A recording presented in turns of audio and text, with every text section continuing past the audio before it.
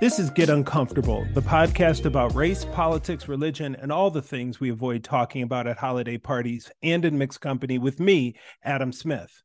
We're back with Shop Talk, an unscripted conversation that allows you to be the proverbial fly on the wall.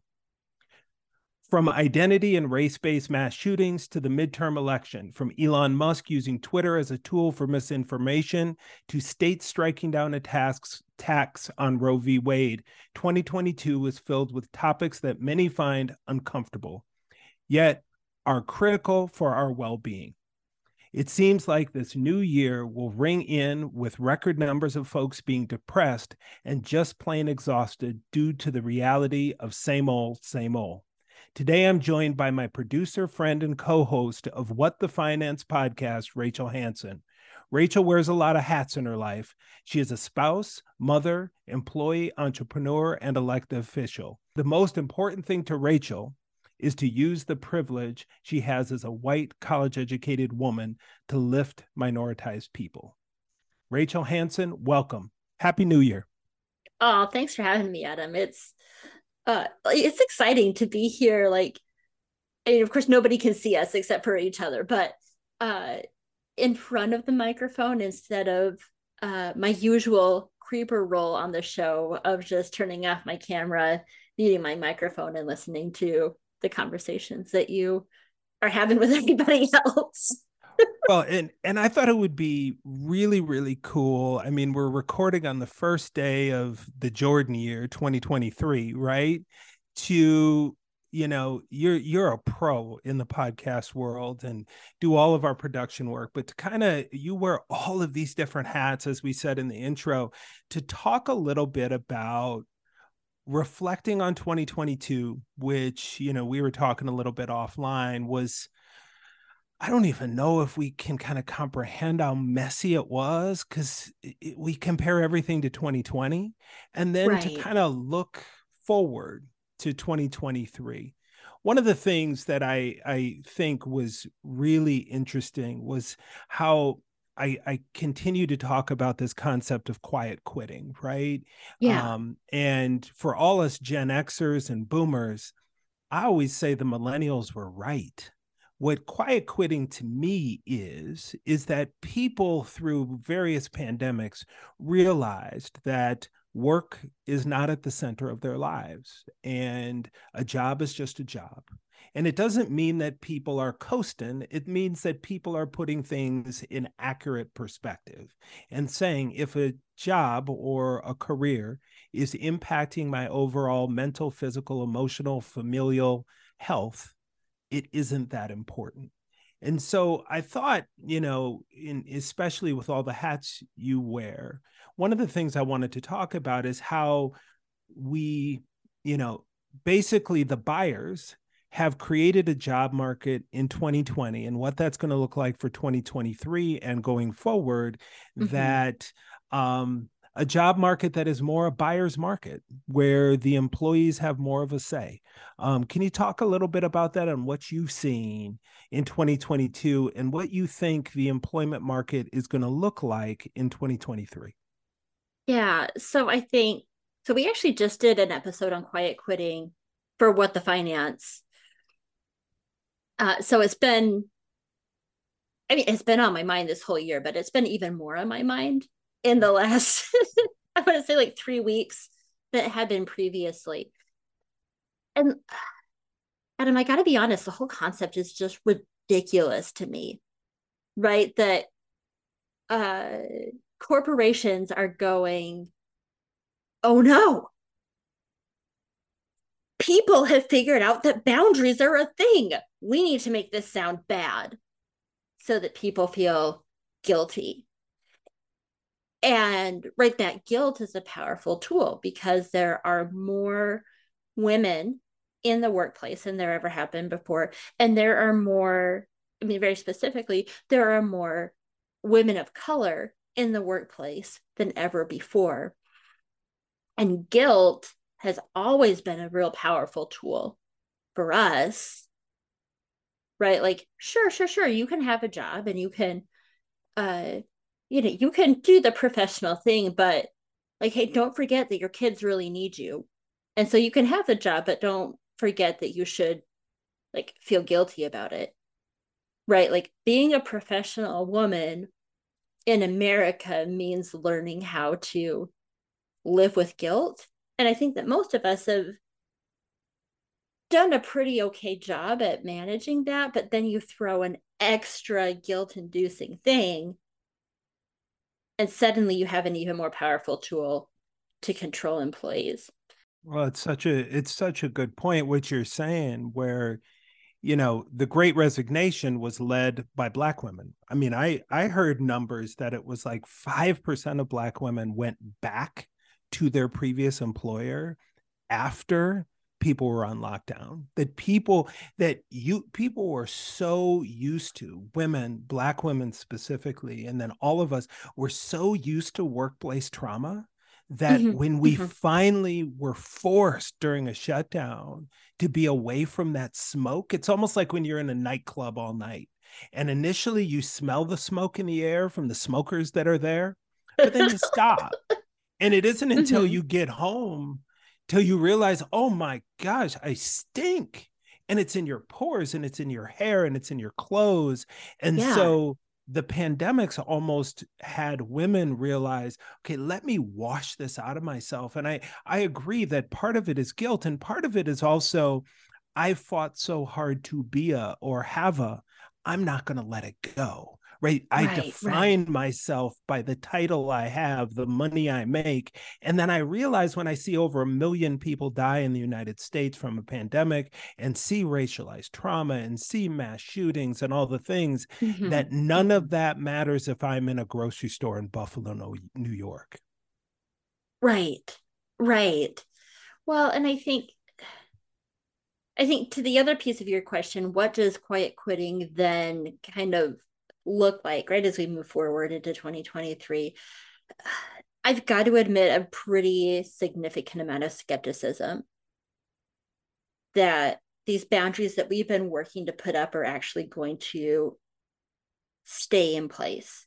And I say this as somebody who uh, has spent now this last year also as a job seeker, right? That I am, as I'm going through and I'm asking for things like, I mean, even something that I would consider to be really basic right now, remote work in like a standard office setting. Oh, I don't know if we can actually offer that to you anymore, right? Like hearing a lot of that. And then a lot of, um, well, we don't know if we can actually pay you what you're worth. Okay, right. Like you do kind of get to a point where, like, yes, we all have jobs and we're all doing work because hopefully you find it to be fulfilling on some level, right? Like it's not your whole life, but it is part of your life. But ultimately, right, we're all working jobs where we make money for the money, right? like, um, right, like a warm, glowy feeling is not going to pay your rent and put food on your table. But then, so then, do you kind of, without you really even noticing it, right? Um, like a frog being boiled, do you then suddenly realize, like, okay, well, uh, right, like unemployment is run out, we've got to pay the rent, and kids have got to eat. So yeah, I guess I'll just take the job, right? Like I'm skeptical. When I think that skepticism is real, because part of what we in America forget is the Huey Newton, Bobby Seale, that the power does rest with the people, right? We do have the power. It just becomes how much risk we're willing to take. And when you're faced with death and you're stuck in your house and you're seeing George Floyd murdered on the street and Amir Locke and Ahmaud Arbery and down the list, and you're seeing all the things happen, at some point, right, you realize, okay, I have nothing to lose, or I have less to lose than I thought I did. I think those are the things that really make a difference. It reminds me of one of the other huge events in 2022, Russia's invading of Ukraine. And United States, I think to date, has sent, I don't know, $65 billion to Ukraine. And it's amazing to me when you are fighting, people don't understand, you're invading people's front yards. It's kind of like the Vietnam War, right? Wait a minute, you're invading.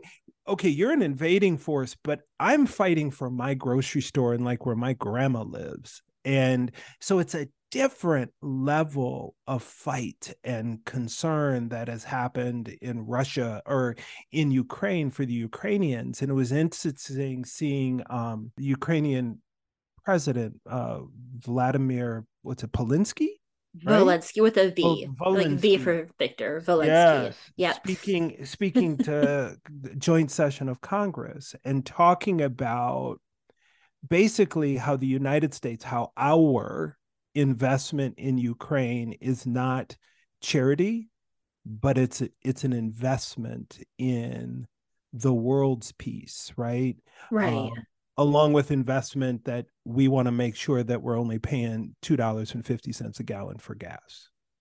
What are your thoughts about, do you think Russia finally moves back in Ukraine in 2023? Do you think that they admit defeat? Do you think Putin does that? Or do you think that they just keep pressing and we keep supporting and dumping money in, and the Ukrainian people still continue to fight the way that they are, which is truly heroic? Right. Well, so here's, and I'm no Russia expert, right? Like I would just say that like on the outset. But to my mind, well, first of all, we're going to keep helping because not only is it the right thing to do, we are also obliged by a treaty to help them in this type of a situation. And the United States is super awesome at honoring treaties for other people who look like us. So I'm just going to kind of leave that little nugget there. But I'm going to bring up TikTok, and I know that it's controversial. But there are a lot of Ukrainian creators that I follow on TikTok to get an actual sense of like boots on the ground. What are real people living in Ukraine saying about what's going on? And so from that, the sense that I am getting is that actual Russians, so they were never really down with the war to begin with, right? But Putin was smart and he just used people who were already in the army. He wasn't drafting anybody. But it turns out that the Ukrainians are doing a real kick ass job of decimating Russian soldiers. And now a draft is happening in Russia. Russians are not happy about it. The Russians are not happy about it. So what I would expect, based on the limited knowledge that I have, is Putin isn't going to accept defeat. He's not just going to say, oh, right, like whatever that looks like, right? My bad, guys. I surrender. Have your country, have your democracy. It's going to be his own people that force him to surrender in this war that he has started. What do you say to the people, Rachel, here in the US, right? Because I get it. It's this delicate balance, right? Of, okay, like you said about the treaty thing and the democracy thing, I think it has a big deal to do with the oil thing, because the next country will be what, Myanmar, right? Who, I mean, you want to assemble the Soviet Union again, right? And that is scary to the United States in many, many, many different reasons. Not, what isn't lost on me is, this idea of the police of the world, right? When right. we have our own policing problem here in the United States, right? Right. Obviously. Right. So what do you say to the people that say, you know what, 64, I think it's almost 80 billion. That's real money. Right, It's not like right. canceling student debt where it isn't real money, right? But um, you are essentially giving billions of dollars of the people's real money to this other country while people in our country are still starving, are still struggling in schools. We don't have health care for all. We have all of these issues within our own nation that we can be addressing as well. How do you think about that balance with yourself, especially as a mom and an elected official?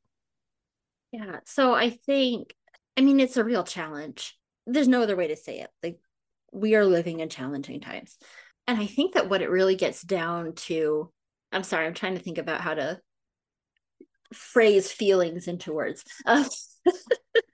So when I think about it now, and I'm like, even before I start talking, I'm going to say, right, like the original suffragist movement in the United States had some real problems, right, with regards to race and class and all of those things that we talk about on Get Uncomfortable. Where they were smart was to use the words of their own president, President Wilson at the time, to advocate for their own liberty in this country. So I think that in that sense, we have a pretty okay foundation to lean on, right? When we are now we're living here in 2023 and we're advocating for real change that out there in the news. And we were talking about this before we started recording. Right. Everybody on network news is talking about how important democracy is and how important it is to protect representative governments across the globe and blah, blah, blah, blah, blah. What we really need to get at, I mean, frankly, are more women. And I would say, I would even go as far as to say more women who are kind of in that elder millennial generation, right? Like the mid 80s to early 90s women who are kind of living now with this promise of, hey, you can have it all, you can have a family, you can have whatever. These are the women that we need to get into elected office, right? Um, and I think even more importantly than just saying women, my opinion is that it also really needs to be women of color. And I don't say that because I'm trying to, like, as a white woman, I understand that that's a very loaded thing, right? Like, to say, like, hey, we need more women of color in elected office.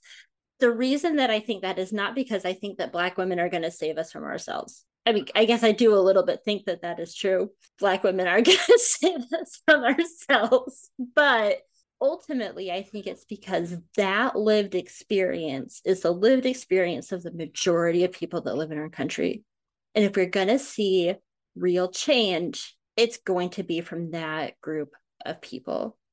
Mm, And yeah, so, yeah. any dude, I mean, and I say like especially men, right? Because we're still kind of living in this transitional time where men are the ones with the power and the ones with the money. Any man who is actually committed to real social change is gonna back the heck up and he's gonna give the money to that group of women, right? Because when you want to talk about women running for elected office, like, first of all, it's stupid expensive,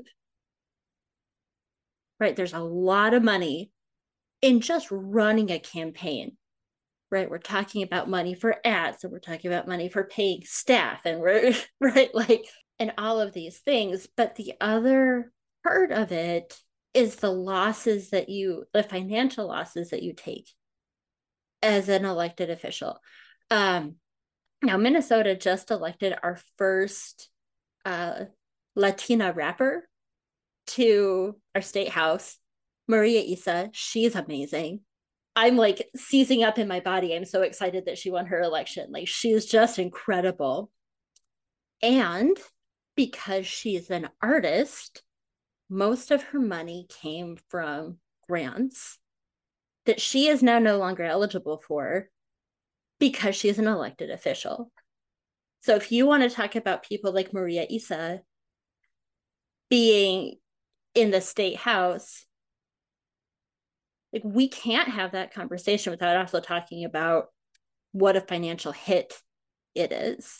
And now I feel like I've kind of just like gone way off from the original No, question. I don't even no, remember what the no, original question but was. it's so true that I think it's one of the things that we forget, right? We see elected official and we immediately think Washington and the Senate and the presidency, when the real work is happening at the local level. And it's one of the pieces that the National Republican Party, when Senator Obama became the president, figured out is, okay, we're just going to start packing city councils. We're going to start packing state houses. We're going to start packing school boards, right?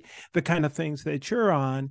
Talk a little bit about your process, right? Because obviously schools have become battlegrounds, right? Because that's what happens is folks are trying to find their next abortion to polarize and to get people fired up about. They took CRT and made it into something it wasn't, started talking about banning certain books, and people are, trying to turn children into cats and having them go into the bathroom and litter by and making up these crazy Right. things just Right. to get people on fire to fight for their babies. Talk a little bit about the continued issues around schools and why those local elections, starting with school boards, but then also to give people, once they're elected, the resources and the space to do the work, because it's a full-time job where you might be getting a couple $100 a month, maybe, right? Right. How are you going to do that? And how do we provide that space for women, in particular women of color, to hold those offices that are the most important, to fight off some of the misinformation and propaganda that's out there? Oh man, I'm having flashbacks to like last November because the school board race in my city, where I am a school board member, and thankfully not up. I was not up for reelection last year, and I was really glad about that. But um, that was exactly what the GOP did, right? Oh my gosh, what's his face? So it's Steve Bannon, right? Published this whole guide for people specifically to run for school boards. Because people got real riled up over mask mandates in schools. My community, as in really pretty much every single community across the country, right? We're talking about there's this claim that requiring children to mask in schools is akin to child abuse, and right, like really inflammatory language. So we got a bunch of people who ran solely on the ticket, or the idea rather, that they were going to end the mask mandate. If they got elected, there wasn't going to be any more masking in our schools. And it was ugly. And those of us who were on the board, I really saw this out in the community. We started getting painted with this really kind of a terrible brush, right? So if anybody who's listening to this has friends or family who are on the school board and they were pro mask mandate, I'd say even now, like, go check on them, because a lot of us were being labeled as like child abusers and like pro human trafficking, because apparently it's easier to traffic children if their faces are covered. I mean, I don't know, right? Like, just real wild stuff. And so what that ended up looking like for me was, right, like in very public settings, being extremely vulnerable about my own family. And now everybody who's listening to this show will also know this if you didn't already. But my son had some very small complications when he was born, and he was in intensive care. Actually, not for very long, but it was still really terrible. To see my little guy hooked up to all these monitors, and so then I'm taking that, right, as an elected official, And I'm going, no person ever deserves to see their child in that kind of a setting. So I'm going to keep voting for a mask mandate, but talking in the community about I'm not a child abuser and I'm not trying to make it easier for folks to traffic your children.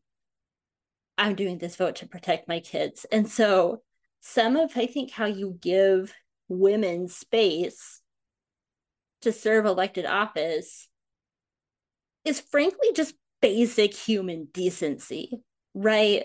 Like, I mean, like you just said, Adam, there's not a lot of money in serving in those types of elected offices, right? I make about $400 a month as a school board member. And I'm trying to stay up on all the legislation and there's some exciting things going on in Minnesota right now, right? Like it's not a big chore, right? Like, oh no, I can't believe that we're talking about free lunch for all in Minnesota, right? Like it's not like it's a huge downer most of the time, but it still is a really big time commitment. And so then for somebody to say, hey, you took on this time commitment to serve our community, you're obviously a child abuser. Like, no, do the basic human decency thing. And, at worst, if you don't have anything nice to say, don't say anything at all. Well, and I think to your point, Rachel, one of the things that you're saying has led to, because what I'm hearing is, I think what has happened is we have masked our inability, just as we've talked about, to be uncomfortable with decency. That isn't decency. That's just avoidance, right? Right. Because you don't want to talk about certain, and that's how Bannon and others, there Yeah. wouldn't be a fire to light if there wasn't oxygen in the room. He knows that there's oxygen around these things because people don't Mm-hmm. deal with them. And then Right. immediately, Right. you and I, we sit and talk through, oh, mask, no mask. I get it. I know why. There's nothing to ignite with us. But with other people, because you're avoiding it, you're just tolerating each other. You're not Right. truly Right. getting in uncomfortable spaces to work through with it. One of the things that we were talking about off mic is how the midterms ended up so differently than the Republicans thought. And Mm-hmm. I Mm-hmm. honestly think what they thought publicly. They've always known that their ideals and values are in the minority. And the Right. more Right. and more that the more and more people that end up having children, this whole idea of the replacement theory, and it isn't just that you are being replaced, old white cisgendered wealthy man. It's that your ideals are being replaced. You Mm-hmm. could change Mm-hmm. your party to represent what the people want, Right. but the reality is they're choosing not to. And so what's happened is the more you turn people out to vote, that's the Mm-hmm. reason voter suppression is real, because Right. the Republican Party knows that the more people turn out, the less chance they have to win. It's the reason why they lost the Senate, because there's only 2 senators. You can get the House because you can have obscure views because you have a whole bunch of people in the House of Representatives. So Right. one of the things I wanted to ask you about was how you felt about the midterms, not just who was elected in seats, but then we had this wholehearted, whether it was in Kansas or Kentucky, rejection of measures to even make abortion even harder to access. I mean, Kentucky Yeah. put on the ballot to change the state constitution, and the same state who elected Daniel Cameron, right? The same state who elected Rand Paul, right? And oh my gosh, what's his name? The Grim Reaper, right? In Kentucky. Yeah. Uh Yeah. We're talking got about Mitch McConnell, Mitch right? McConnell and Rand Okay. Paul. The same state rejected a constitutional measure to outlaw abortion. The same people, right? Right. Like, oh no, no, no, no, no, no. We don't want people all up in. So that is how we're becoming even more and more this chance, right, to become a South Africa, an apartheid state, where you have this small, crazy views that some people have, like the kind of things you're talking about. Yeah. And then you have the majority of people who don't believe any of that, right? So reflect on that a little bit, those midterms in 2022, and what your hope is for 2023, because we're already having people starting to declare for the presidency in 24. That's going to Right. be kicking up this fall of, okay, we're going to start, we're going to start dealing with the primary elections around the candidates for the presidential election in 24. What are your thoughts about how that's looking going forward? Yeah. So I guess to your first question about how did I feel about the midterms, I guess for me it was a mixed bag, right? Like I felt really good about, right, like voter turnout was really good, and I was excited about the striking down of abortion bans in different states. But I think for me there still is a level of discouragement, right, with how things are turning out, because now kind of like looking forward, the excitement, or I guess excitement is not the right word, right? The energy that we saw around midterm elections this last year is something that I wish that we could have for all elections, right? Like it gets really discouraging to me to see people just constantly showing up for presidential elections, and that's all that they show up for. And I think, to jump in, Rachel, your first point about having more women of color, more women, more younger candidates that are women, people of color, queer folk, all of the things, right? Running for office. I worked for an elected official. I never believe it's the voters' fault that they don't turn out. It's the candidate's fault. Like, what? Mm-hmm. Why Mm-hmm. are you Mm-hmm. not getting? I mean, it's part of the effort that you and our colleague Nevada Little Wolf are a part of, right? A Right. whole effort to lift up candidates that create some buzz with people, because right now people are literally, because of voter suppression laws, they are risking loss of job, loss of life, loss of this, loss of that, to Oh go stand yeah. in line. Give me Yeah. somebody to stand in line for. Oh, 100%. I'm with you on that. As far as now looking ahead, frankly, I have a lot of frustration. Um, because I think that part of the reason that people don't turn out, right, and maybe the way that we would like to see it, is because they're tired, right? Like right now, right, we're gearing up to spend now the next 2 years talking about, hey, who are we going to elect for president? Who are we going to elect for president? Like, oh, that's who you're supporting? Well, you're a terrible person. Like, who are we going to vote for president? Like, by the time that 2024 rolls around with the presidential election, we're going to be exhausted. We're going to be angry, and nobody's going to want to vote for anything. Like the fact that we are right now talking about, hey, who's going to get nominated for president in 2024? In my opinion, we need to knock it off, right? We should be spending this time not talking about the next election, but actually buckling down and doing real work that's going to help real people, both here and abroad, with our legislative bodies. Mm. Talking about the presidential election in January of 2023, or even, right, like we've been talking about this since Thanksgiving, is absolutely the last thing that we ought to be doing right now.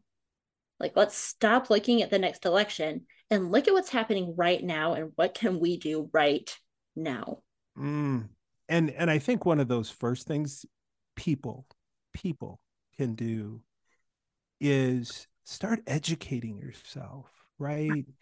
um yeah, I love to stream Netflix, right? I I've been watching Alice in Borderland, this Japanese Mm, post-apocalyptic series. Crazy stuff, right? I mean, those are fun escapes. British Baking Championship, love it, right? Love yeah. British Baking Show.